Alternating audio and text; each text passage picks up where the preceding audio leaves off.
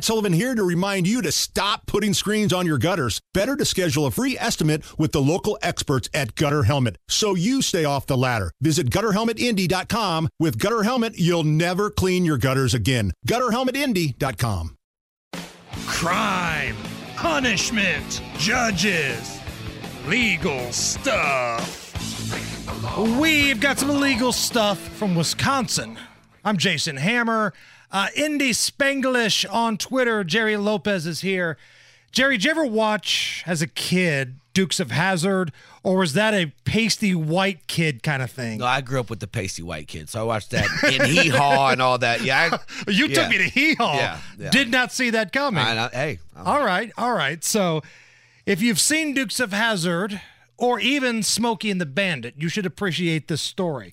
A man in Wisconsin was sentenced for lying to the U.S. bankruptcy trustee about his replica of the 1969 Dodge Charger, the General Lee car made famous in Dukes of Hazzard.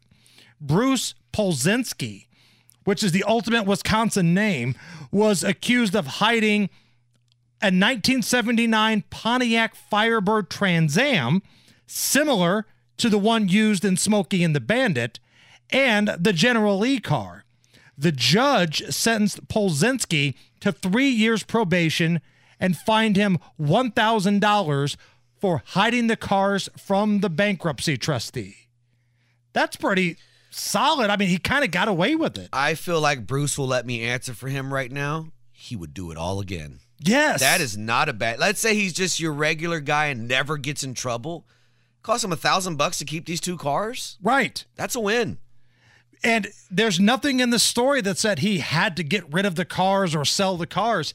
He still got them. Yep. He's got not only the General Lee, but he's got the Bandit car too, which brings us to a discussion we were having. And I think a lot of people have had this discussion. If you could have one fictional car and you're taking the Batmobile out of the equation and a James Bond vehicle out of the equation, nothing that, you can't buy in stores here, what would it be? Mine's Kit from Knight Rider.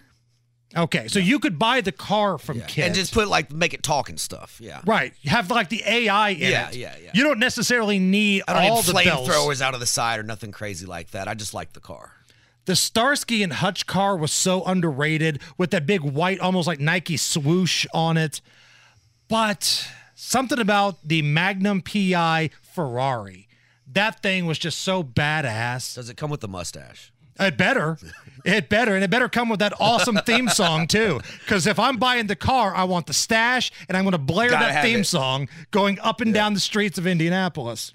So in honor of the guy that had the replica General Lee lying to the bankruptcy court about it, here's a little tribute from Hammer and Nigel Records. Just a good old boy filing bankruptcy.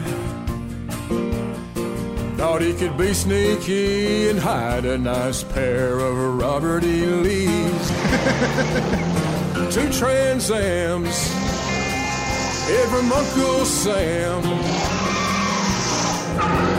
Now he's on probation and has to pay $1,000. Making his way Come on!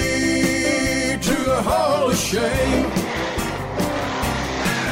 Just call him the Duke of Stupid, that's his new nickname. Oh, come on now. I'm not calling him that at all. I think there's a little genius in this guy. Still has his cars, $1,000. I think he'll take that. I think he won.